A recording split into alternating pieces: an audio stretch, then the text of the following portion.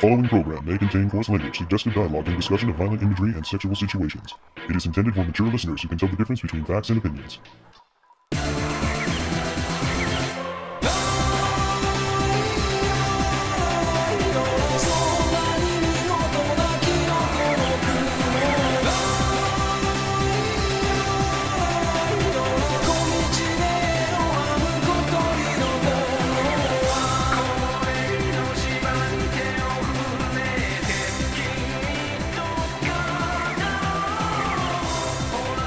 It's the Toonami Faithful podcast, where we are giving into our collective paranoia. I am your host, Sketch, and with me I have Alien Renegade, who kind of isn't a part of the website anymore, but still happy to be here. And your favorite happy cat, Happy Curl Kitty. And our new social media manager, Celia Rose. Happy to be here. Well, I'm very happy to have these folks on for this panel to discuss this marvelous anime, Paranoia Agent, which is notably one of Alien's favorites. Yep, sure is. Top 5. Ooh. High marks. Wow. Really? Interesting choice. I'm not entirely sure how this is going to go, but I feel like my feelings towards Paranoia Agent have shifted over the course of rewatching it, as opposed to how I felt about it way back when it first aired on Adult Swim. But we don't need to get too far into that just yet. Needless to say, this is a marvelously animated, very aesthetically pleasing anime from 2004. That's when it originally aired in Japan. From the genius Satoshi Kon. May he rest in peace. Yes. Died far too soon, and alas, this is his only TV series. Did a lot of movies, though, and you should definitely check them out. They finally dubbed Tokyo Godfathers, which is marvelous, and they did a good job dubbing that, and they recently re-released it. Well worth checking out. And, of course, there's Millennium Actress. Paprika, yeah. And, Perfect Blue. Perfect Blue. Yeah. A.K.A. Black Swan before Black Swan. Yeah, they really... Actually, a lot of filmmakers borrow from Satoshi Kon. Notably Christopher Nolan, with a sequence from Millennium Actress being used in Inception? Yeah. How can I forget the name of Inception? I'm just thinking of that bit on Rick and Morty where it's like, are you saying that the movie that everybody loves is stupid? Or something along those lines. Inception more or less is Paprika remix though, so I mean. Yeah. Yeah, a lot of people take influence from Satoshi Kon's work, and with good reason. He sells a very interesting visual story in all of his work. Mm-hmm. And I feel Paranoia Agent is no exception, as there are some episodes that are just astonishing, unsettling, just you never quite know where it's gonna go. Mm-hmm. I have to say, it's really interesting, Sketch, that you refer to it as beautifully animated, and I'm inclined to agree, but I sort of looked over what other people in the community said, and some actually found the animation style, the art style, a bit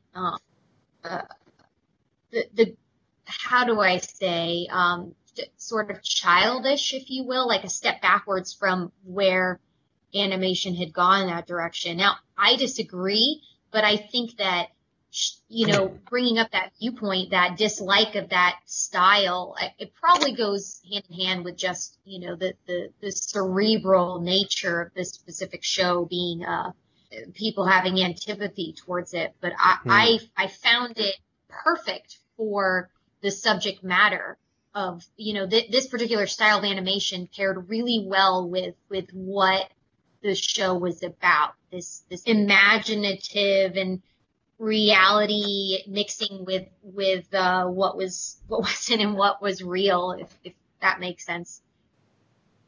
I think that the character designs look pretty good, and it's actually Masashi Ando has worked with Satoshi Kon on previous projects like Tokyo Godfathers. But what I found was that, like most anime from the early and mid 2000s, that it did not age well. It's from that DigiPaint era. So even though I think that the characters look fine and there's not very many instances where anyone goes off model without it being on purpose, the colors just don't look very good. and that's really a result of the technology of the time. And that's something when you go back to older projects, you'll see that, just like when you look at things that were animated on cell sheets and you see the errors with Xerox lines and that kind of thing. Yeah. I don't think that Paranoia Agent in particular suffers from it. Like, even though it has that little bit of that DigiPaint era ugliness, I still think that it looks pretty solid. Yeah. I'm inclined to agree with that. Yeah, it's unfortunate that there isn't possible a better upscale, because it doesn't really do the show justice, but it still looks pretty good, at the least serviceable. But you can definitely see the quality of the animation itself and how they're able to employ all manner of techniques to, make the visuals go any way that they want to, really. And I think the flexibility in that makes for lots of scenes that are pleasant and lots of scenes that are unpleasant. Absolutely. So what was everybody's initial impression of the show? Let's say, starting at episode 1, what were your feelings towards it after you saw that first episode? Unsettling, and that was that was pretty much the baseline that stayed with me through the whole series, though it changed, of course, with each specific episode, but I felt somewhat confused, but very intrigued. I think that wraps up, my first impressions from episode 1. How about you, Celia? For me, this time, I actually had the impression of I'm ready to view this in full, because I watched this when it was on Adult Swim back in 2005.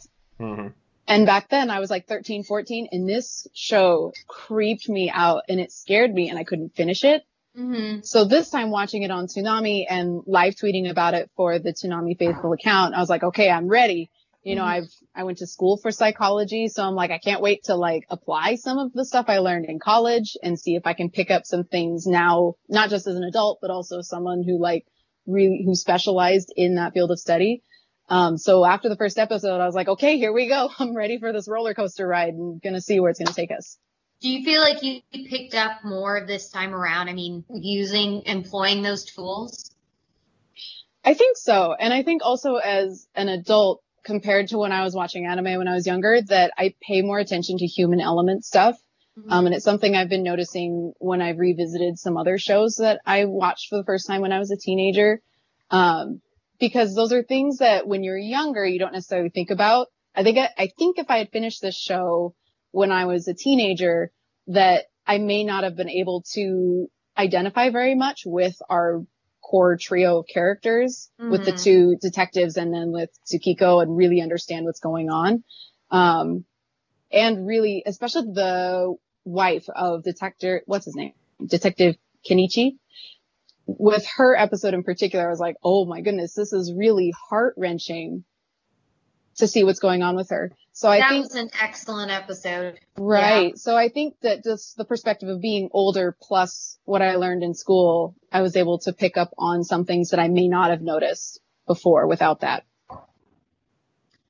Yeah, I couldn't watch it when it first came out. I remember seeing it in passing, and I don't remember which episode it was, but it didn't appeal to me at the time, and I didn't have the interest in it. But now, as you say, with the more wisdom and experience, it it drew me in more than it would have. And also it gave me the ability to really think through, what was real and what wasn't. And I found that the most intriguing part of each episode, trying to disassemble which part were the character's imagination and which part wasn't. And especially as you progress, you start to see things kind of unravel. But there's very clearly some incidences of violence. It's just, even at the end, I still can't discern which attacks were real and which weren't, and that's the part that I think it drew me as an adult, and I don't think as a teenager or as a child I would have been attuned to that at all. So I can appreciate watching it now. I'm glad they put it on 15 years later. And Alien, what were your initial impressions? The first time I was introduced to Paranoid Agent was back when it was on Adult Swim. I ended up waking up in the middle of the night, and the first thing I saw was just and everyone laughing, and I was just that's like, a first impression. What? I was like, what is this? What is going on? Why is everyone laughing? And so I was like, okay, this is really creepy. I'm gonna have nightmares. I'm gonna keep watching it, and then I just kept going, and I'm just like, this is weird. I don't get it. What's going on? And then I see that the first time I saw a little slugger like attack Tsukiko, I was just like, what? Huh? I have questions. I have questions, and I need them to be answered. And then the episode was over, and I'm just like, okay, now I got to keep watching this. How old were you? I was 11. Wow. So, yeah, I ended up catching various episodes across its run on Adult Swim. And then, back in the few years later, back during the days of watching anime on YouTube in 3 parts, I just got reminded of it again. And then I started watching this, and I'm just like, okay, wow, this is creepier than I remembered it. And it was already creepy to begin with. And when I got to episode 3 with Harumi and her, dissociative identity disorder, that was when I got hooked on the series. And then I just kept watching it, and I was like, okay, I really like this show. That was such an upsetting episode to watch. She's a really interesting character and weirdly relatable, not to me personally, but just how human she is and how she's just struggling with her personality disorder. I found that a difficult episode to watch, but also one that I couldn't stop watching. Yeah, I definitely thought that episode was easily the most intriguing of the first 3. Yeah, absolutely. I mean, imagine having such a fight with yourself over what you want to do with your life, and she's trying to clean up her life and put away these things that could destroy her marriage, and the other part of her is like, no, you're not getting rid of me. Why can't we both exist? Who's the real one ever? It's like, ooh, that is some serious dissociative identity disorder going on. And that was the first time that I really got a clue that the character Little Slugger might not be real, because I thought that's very convenient that she needed to have this interference in her life, and it happened right on cue. Yes. My initial impressions on the first episode, I don't feel like I really got much out of it until the moment when Tsukiko is breaking down and she needs an escape, and Little Slugger comes out of nowhere and smacks her. And it's like, oh, well, this just got interesting. Because before, it was, a young adult struggling with adult problems, which I think I definitely relate way more to now than I did when I saw it as a teenager. When my biggest problem was whether or not I got my homework done. Definitely a big change there. But certainly immediately I felt like the visual presentation was intriguing enough on its own. And in that first episode, you have the reporter doing all those impressions of her coworkers, and like, you're very talented. Maybe you should be a voice actor instead of a reporter. Right? So there's these little things that happen even in that first episode that just intrigued me enough to keep going. And then in the next episode, which I have to say happened at like the height of, Johnny Young Bosch is in anime now. He's playing Ichi, and he's this smug kid who everybody thinks might be Little Slugger. And having him play against types when he previously was just heroic characters was so good. Mm-hmm. And honestly, he's talking so high that sometimes I question whether or not they like adjusted his audio. But that might be a deterioration of the sound quality from old sourcing. I don't know. I mean, he can get that high sometimes. That's he kinda can. how I mean, as Renton, he certainly did. yeah, that's what I was thinking. Like Renton, and also the recently the main protagonist of High Score Girl. Mm. Yeah, he hits those high registers pretty damn well, and it surprises me every time. He's got an impressive range, that's for sure. Yeah, so in the second episode, it becomes clear that Little Slugger potentially will show up for anybody who's dealing with something that they feel like they have no escape from. And thus builds the mystery throughout, and these two detectives are trying to decide whether or not Sakagi's just lying, or if there's actually an assailant out there. And as the series progresses, they come to realize that some of these events actually did happen, and other than that, it seems that there's some sort of manifestation of Little Slugger that has appeared over time and had only gotten stronger as people give into the paranoia of Little Slugger, and the lore of Little Slugger grows and grows.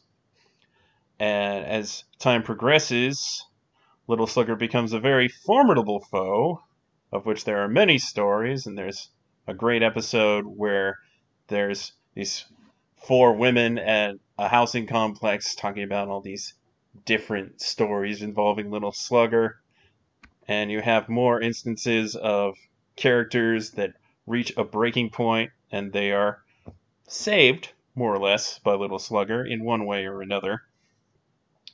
So even though the immediate pain, there is some relief afterwards. And you constantly see the concept of this relief playing throughout the series, particularly in the ending sequence where everybody is resting peacefully with happy faces. And then, of course, the opening.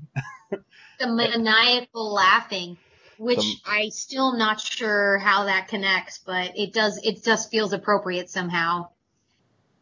If I remember right, it's actually something that's in the lyrics, which you don't get in the Toonami cut of the opening because it's not the full one. But like the opening lyric where it talks about a mushroom cloud, there's actually an atomic bomb mushroom cloud in the background. Yes. Oh. The lyrics relate to the events that are occurring in the background. And that wasn't something I noticed until I was watching it this time, because I would watch it ahead of time just in case there were any triggers I need to watch out for before I would live tweet it later in the evening. And the version I have is dual audio and would start with the lyrics up on screen. And that's when I noticed the correlation between the two. It's actually really smart, and I like it a lot. Yeah, really interesting. Mm-hmm. So as the story goes along, the two detectives try to figure out the mystery of Little Slugger, and they come upon a copycat, which totally makes sense that eventually somebody would try to do it. I mean, what a great thing to imitate, right? Especially this guy who thinks he's some kind of holy warrior due to his own delusions. But good old Chunibyo. Even he ends up killed by Little Slugger at some point when he reaches a breaking point, behind bars even. And things don't go well for the detectives as they both become disgraced and lose their jobs and go differing versions of crazy. But it eventually all comes together with them realizing the truth about Little Slugger being something that Sakiko made up when she was just a child and lost her little dog Moromi, and it got ran over in traffic, and she wanted to hide it from her father. So she comes up with this idea of Little Slugger, and her dad, being a nice guy that he is, just lets her get away with it.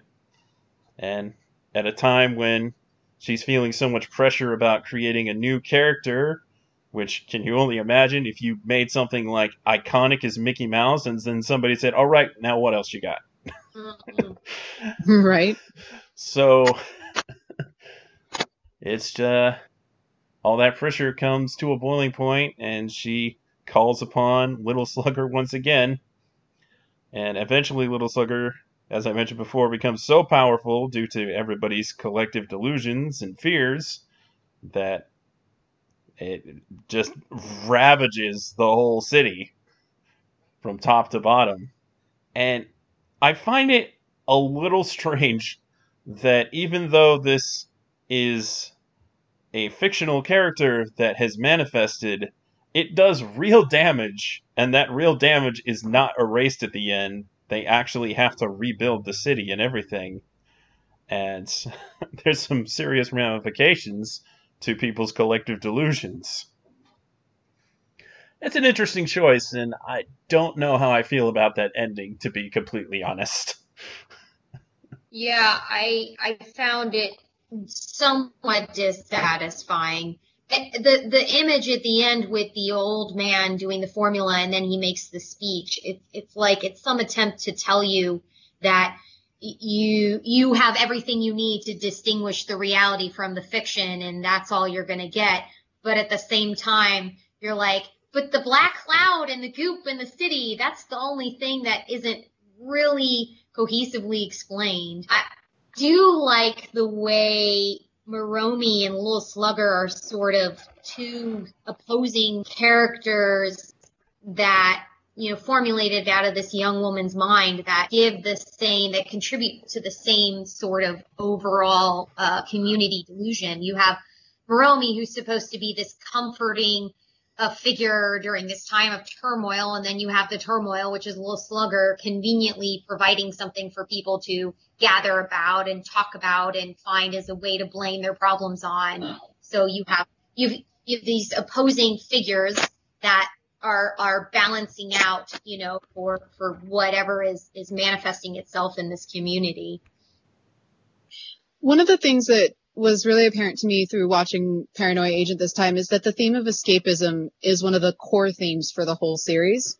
And that escapism occurs through both Little Slugger and through Moromi, but through different methods.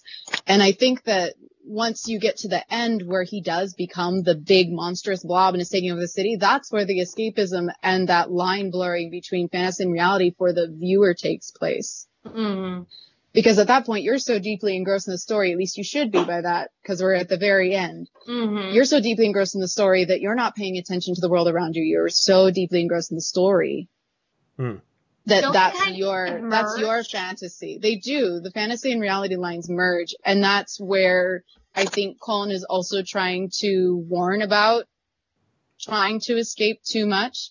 And everyone tries to find escape for one reason or another, whether it's from stress at work or, if there's other things that, like not accepting responsibility. That's how Little Slugger was born, is Tsukiko didn't want to accept responsibility for this horrid mistake that she made. She was terrified of the consequence.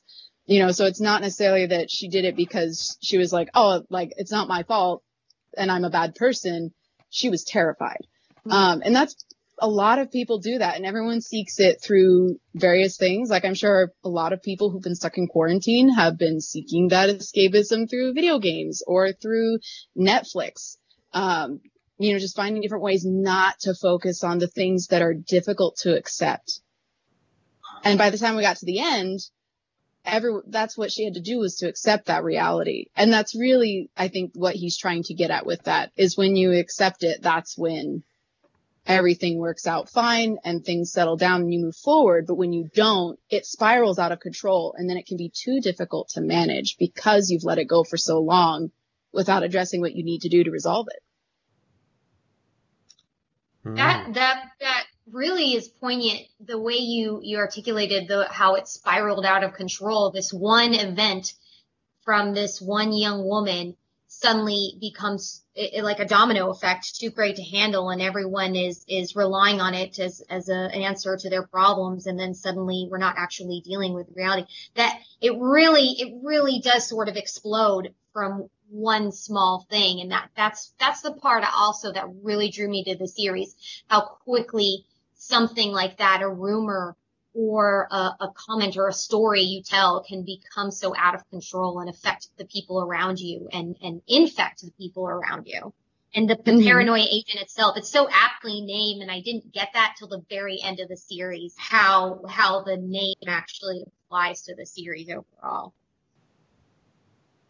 And I guess on the subject of the ending, about it not being satisfying in a sense, like, honestly, I'm glad that it wasn't like kind of one of those wrapped up in a tight little bow endings, because like going off of, what they were saying, what y'all were saying, like about how, if you let your delusions and your escapism spiral out of control and it causes everything to go, bad shit.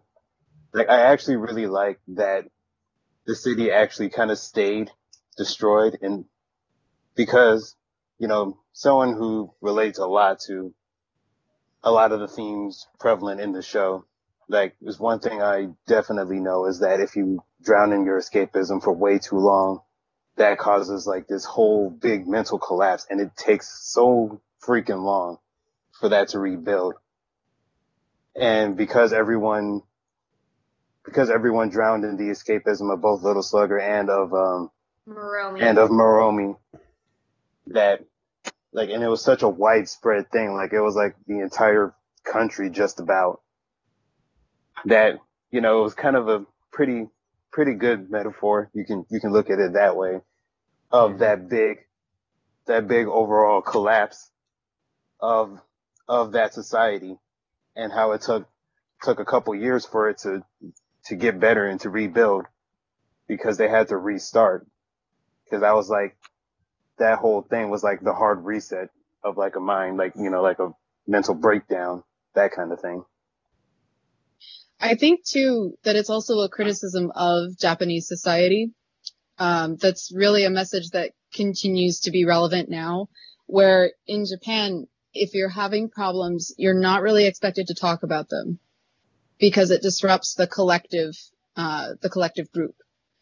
If you're having problems with your family, or you're having problems with finances, or whatever is causing you stress, you keep it to yourself because you don't want to disrupt your coworkers and interrupt your workflow because you're having problems. And mental health is starting to emerge. In Japan, you're starting to definitely get more mental health practices that are available, but it's still not as prevalent as in other countries. And it still has a very negative stigma attached to it. And I think that's where Kon is coming in and saying, if you don't do something about what you're trying to run away from, instead of facing it head on and ignoring it, the consequence that follows is going to be difficult to deal with, or may even totally destroy things around you in multiple senses of that word. Amen. And yeah, when you both put it that way, now the last episode where everything stays destroyed, it ties in better to me. This is why I love having these conversations, because it makes you think about things a little differently than when you were watching it. And it kind of makes me want to go back now and watch again with these new eyes.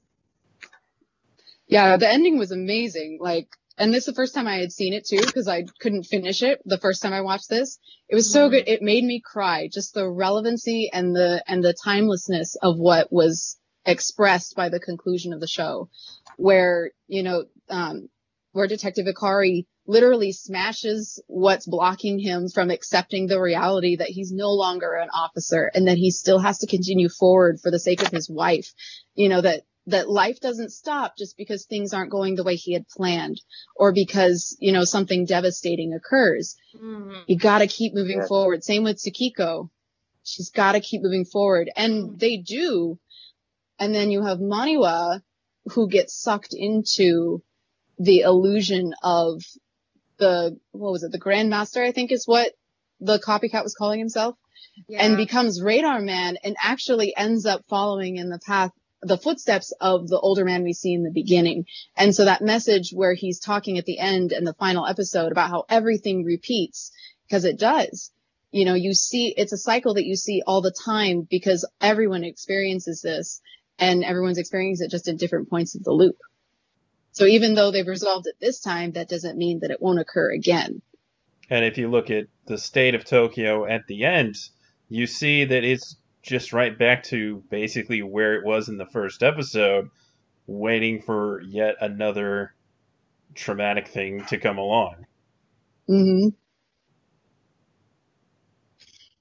The only one that I felt didn't follow through the narrative is the one about the corrupt detective, the episode about the corrupt detective, Masami. If they were going to do it, they should have gone through, in my opinion, the perspective of his daughter more than him. I mean, watching his life fall apart, I wasn't invested. He was a piece of shit character, and I get it, trying to show a bigger picture, it makes sense. But as a viewer, I felt like I wasn't really drawn to the consequences of his life with this particular item, how it affected him. So it just made me so uncomfortable, him with all the women and the pedophilia and just him taking bribes. It was just so much for one character. They didn't really limit it to maybe one train of thought. And then they give him this daughter and the incest. And I definitely appreciate the dark elements, and I think it gives it a more balanced, well-rounded feel. But it was like they were trying to crush all the shit into one character, and I wasn't a big fan of that. And I really hope that he turns himself around, because at the end there, his daughter doesn't remember everything that's happened. And that's a questionable place to leave that. Yeah. Yeah. It's uncomfortable on many, many levels because you don't trust the character and you don't know how he might take advantage of the situation. Right. I think that's something though that Satoshi Kon is particularly skilled at. The only other project of his that I've seen is Perfect Blue. And that's a movie that I think almost everyone has seen at this point, where it's famous or really infamous for the graphic content and how uncomfortable it makes you feel. He's not afraid to put things in front of you and say, this is uncomfortable and it makes you feel gross, but this happens in real life. There are real people like this out there, and that they're putting it right in front of you. And I think that's also something to consider when you think about the theme of escapism, is that not all of your media can help you escape from those terrible things, from thinking about them. Sometimes it's going to put it right in front of you and you have to face it head on. Mm-hmm. And perhaps the ultimate escapism is killing oneself. And they even have an episode about that. And I think Alien would have a lot to say about that one. Oh, yeah. Happy family freaking planning, man. That episode it hurts. Like, every time I watched it, it hurts. And it's not a very easy episode to watch. Like I said in that article I wrote. It's definitely not. It's a very uncomfortable episode. And I noticed this when it aired on Toonami, for a lot of people, that the way it was framed doesn't hit well with everybody. Because, some people took it as, why are they joking about suicide and stuff? And it's just like, it's not really joking about suicide. It's just like the most realistically depressing depiction of suicide I've seen in like any kind of media. I mean, how can someone fail so hard at suicide? That's the way they kept not succeeding was a good running gag, but at the same time, you think, yeah, a lot of things could go wrong when you're attempting to do those things. And then what do you do if you fail? Yeah, they made it almost humorous. You have this cute character who's sort of unraveling the attempts, and then everything else is going wrong, and they're sort of forming this family unit. It's almost meant to be humorous, and it was very strange watching it. I had to watch it again because I felt like I didn't quite get the full picture the first time. Yeah, that's one of the things I definitely recommended, is that, like for everyone who didn't understand or just felt like that there was something off, I always say that that's one episode you need to watch twice. So that way you can really soak in everything. And then, because I ended up doing that when it first showed up on Funimation back in February, because it's been like forever since I had seen it, so I completely forgot about that episode and like everything that happened, because the last time I had seen it was about I did not remember that at all. 10 to 12 years ago, so pretty much forgot everything. But then when I watched it again, I was like, wait, hold up. And then when I realized that they were already dead for like the whole episode, I was like, wait. And I rewound it and I watched the episode again, and I'm just like, okay, I get it. I get it now. And yeah, I had the same experience with that too. Once I realized they'd been dead the whole time. Yeah, that's definitely eye-opening when you realize that at some point or another they did die. It took away the amusement you had from watching them fail and them forming this family to just straight up, wow, it hit hard. It made me pretty sad, actually, when I figured it out. So, but it's a reality. I mean, again, he's trying to bring the reality to the series and show us, where that breaks through the fantasy. So it's all part of what the image that Cohen's trying to bring about when he made the series, this mishmash of ideas. That's like one of the things I absolutely love. Like one of the things I absolutely love about Satoshi Kon is that he can do this real talk thing, but he can do it in the most outlandish way possible, but still have it feel grounded. And that episode, I think, is one of the best examples of that. I would agree. I think for that one in particular, what bothered me was the little girl. Because with the two older characters, I'm like, okay, I could see how you would find your way into the suicide chat room. But this kid is in elementary school. She's like 8. And where are her parents? What kind of hell is her life that she went through this? That's the part that bothered me. Who knows? Also, Kozuka was in their group. Yeah. In their chat group, the guy who thought he was a little slugger. Mm-hmm. And I just thought that was a perfect way to tie up that little arc. And then it kind of makes sense what actually happened to him, like in that cell. That once you get to that episode, you're just like, oh, that's what happened. Okay.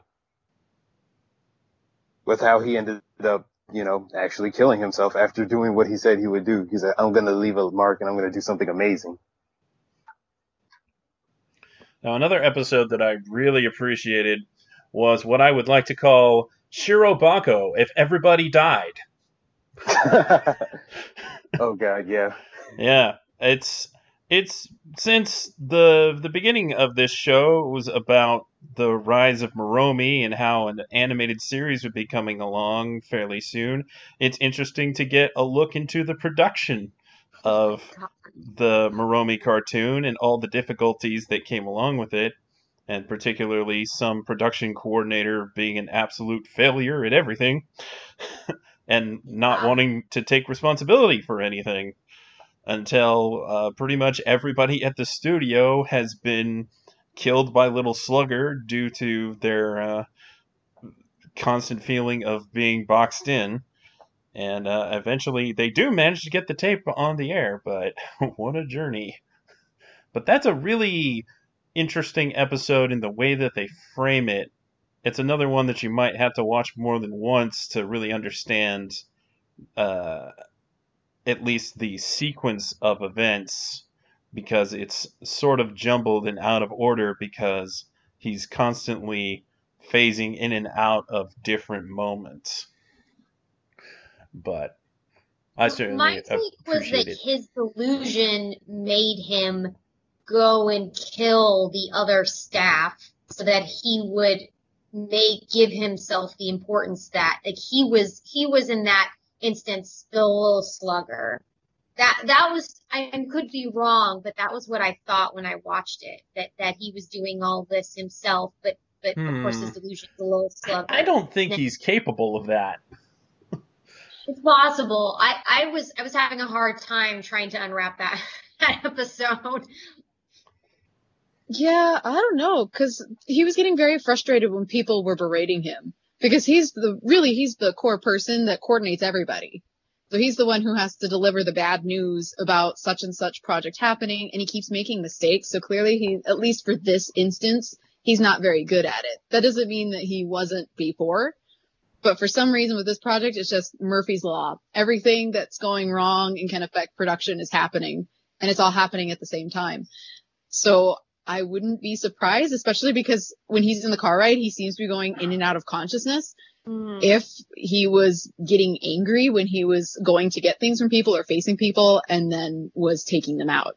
And he didn't realize it through his delusion. That was just the impression that I had from my first watch. And he did have this kind of sort of God complex about him.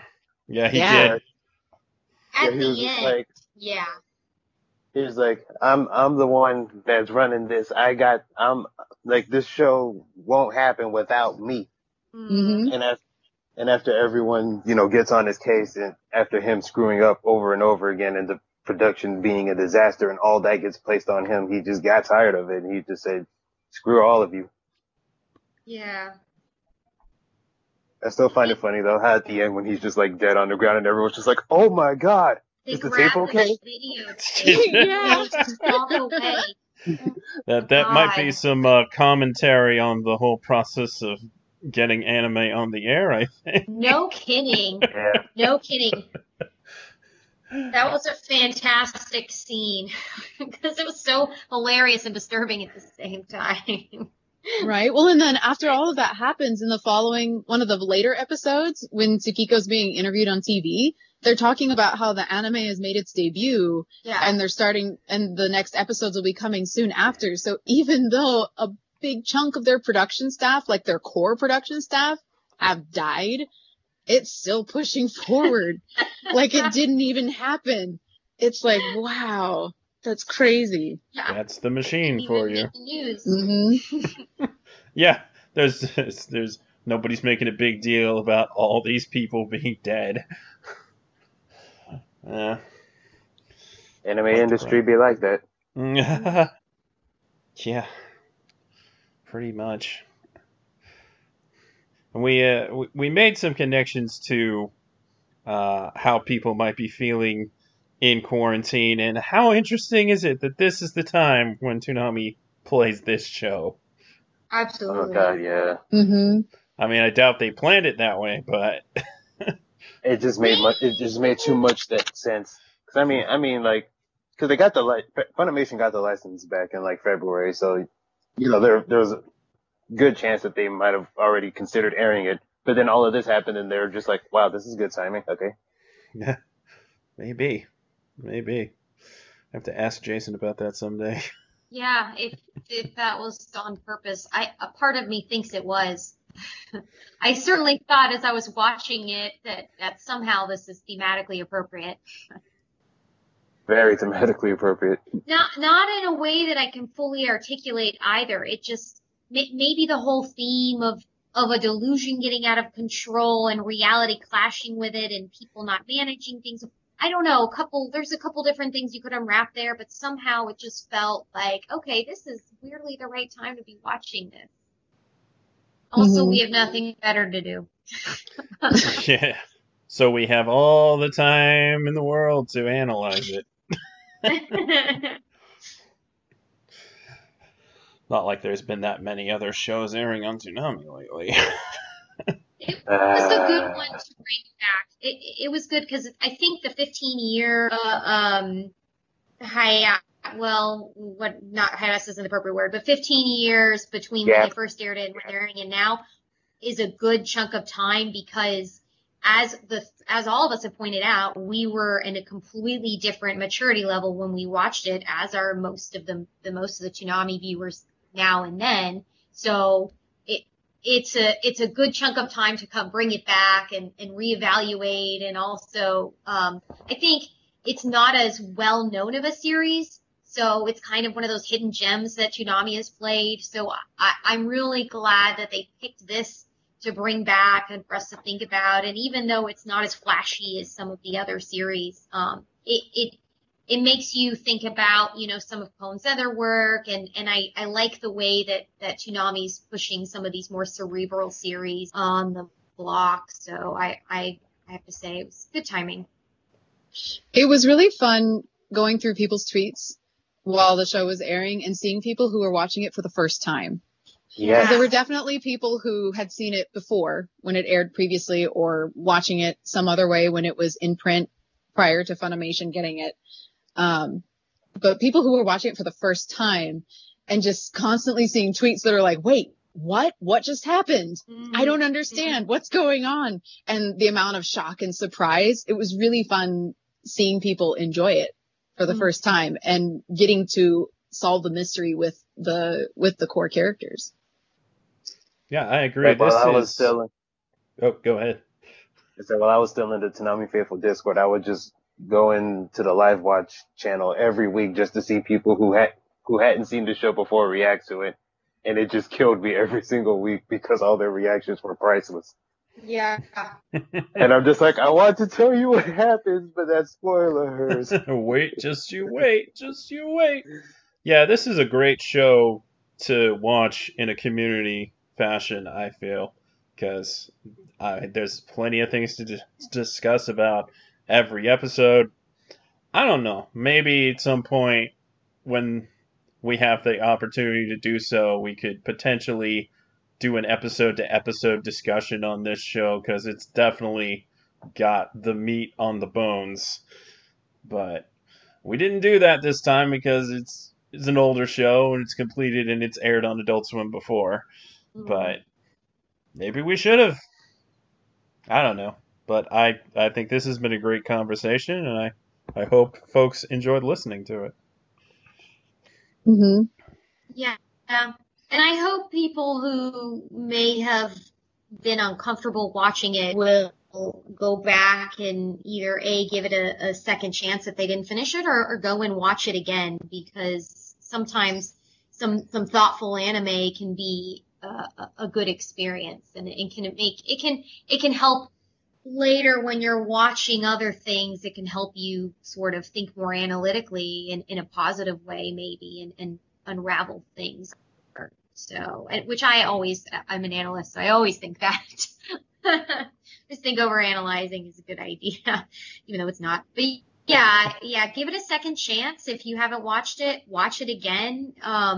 There's a lot of interesting visuals that connect to the action, and that's the part that makes it such a great series, is how it's sort of manifesting the fantasies into physical form, and it's the running theme throughout the whole series. So pay attention to that if you watch again.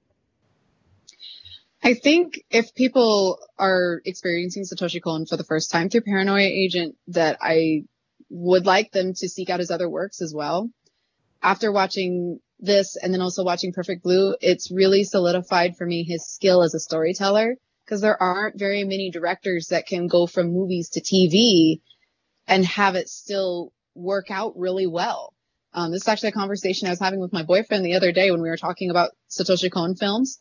is I can't really think of any other director in anime, at least in recent memory, that can do that, because telling a story for a 2-hour movie is not the same as a 12 or 13 episode TV series. And it still feels like Kon was able to achieve what he wanted with his story, with the greater overarching plot of Little Slugger, plus the smaller episodic things in between that still connected it all together. I think it's a big testament to his skill. And if you haven't seen anything else by Kon, you should definitely go watch his other movies too. I think director-wise, the only other one that I can think of that has done both TV and movies with like very consistent quality would probably be Masaaki Yuasa. Masaaki Yuasa is also very good at that stuff. The guy who Devilman Crybaby, Keep Your Eyes Up Eizouken, Mind Game, that weird movie that Toonami aired for the April Fools. Oh yeah. Right. Mm-hmm. Ride Your Wave.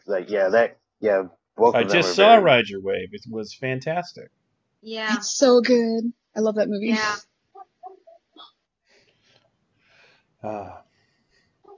I still Yeah. think though that my favorite description of Paranoia Agent, I saw this on YouTube and it just makes so much sense. It's just kid gets depressed and fuckery ensues. Basically, yeah. I think that's the best way to sum it up in like a single sentence. Yeah. Either And- that or and- Ikari's quote in the last episode, I can't believe the world's about to end all because of a goddamn puppy. Yeah. Butterfly effect, I guess. Yeah. Yeah. Well, I think that'll do it for this conversation. Let me get the house cleaning out of the way. You can email us at podcast@ToonamiFaithful.com and follow us on Facebook.com/ToonamiFaithfulPodcast and on Twitter @ToonamiPodcast. You can listen to the podcast on just about everything, including iTunes, Google Music, Spotify. You can find every episode of the podcast to stream online at SoundCloud.com/ToonamiFaithfulPodcast. And get the latest news followed by following Toonami News on Twitter, and read the news, views, and reviews on ToonamiFaithful.com. You can also subscribe to Toonami Faithful Pass at Patreon.com/ToonamiFaithful if you want to help us out and make sure that we can keep producing content. And I stumbled over that a little bit, so it's at Toonami News on Twitter. That's where we post things first, basically. Any kind of news bite, we post it first there, and then they might post some kind of article on the website, depending on what it is. All right, let's get on out of here. So, Celia, where can they find you? You can find me on Twitter at Planets Twinkle and on Facebook at Celia Rose Cosplay. And Kuro, where can they find you? You can find me on Twitter at Happy Kuro Kitty, and also anything that's on Toonami News website or Toonami News. Please comment, share articles. I'd love to hear your thoughts, guys. And Alien, where can they find you? You can find me on Twitter at Alien Renegade. You can also find my Toonami-based edits on YouTube under Alien Renegade videos. And you can also check out my music, which I make a whole bunch of Toonami-inspired beats. Just search up Amp Ren on any streaming service or on YouTube or SoundCloud. Sadly, I'm not on the website anymore, but, I mean, who knows? You might see me pop up here and there. Oh, I think you're good as a special guest every now and then. Like the Green Ranger on Mighty Morphin Power Rangers. I love the Green Ranger. Who doesn't love the Green Ranger? I mean, come on. I like that description. I'll take it. I'm just the guy that shows up and kicks everyone's ass and then leaves for a couple episodes. I'll take it. Exactly. Around Paul, he's gonna show up with his paddle. Yes, and speaking of Paul, you can find my co-host Paul Pascrillo on Twitter at Paul Pascrillo. And check out the Toonami Faithful Discord for Discord, I guess. That sums it up. They do live chats. They do voice chats. They talk about games. It's a pretty rich environment for connecting with other Toonami fans if you're interested. And we also play a lot of Switch games, which is good times. Yeah. Mm. So we all got Switches. Love my Switch. And you can find me on Twitter at Sketch1984. So if you wanted to share your thoughts on Paranoia Agent, you can, again, email us at podcast@toonamifaithful.com. If they're worth reading, we might read them on a future podcast. And until then, thank you for listening each and every time we put out a podcast. And with that, we're punching out. Watch out for bent baseball bats. Cue Paper Cut by Linkin Park. It's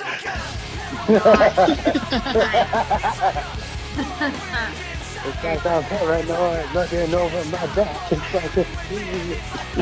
Okay, that's good. That was a good one. I'll give you that one.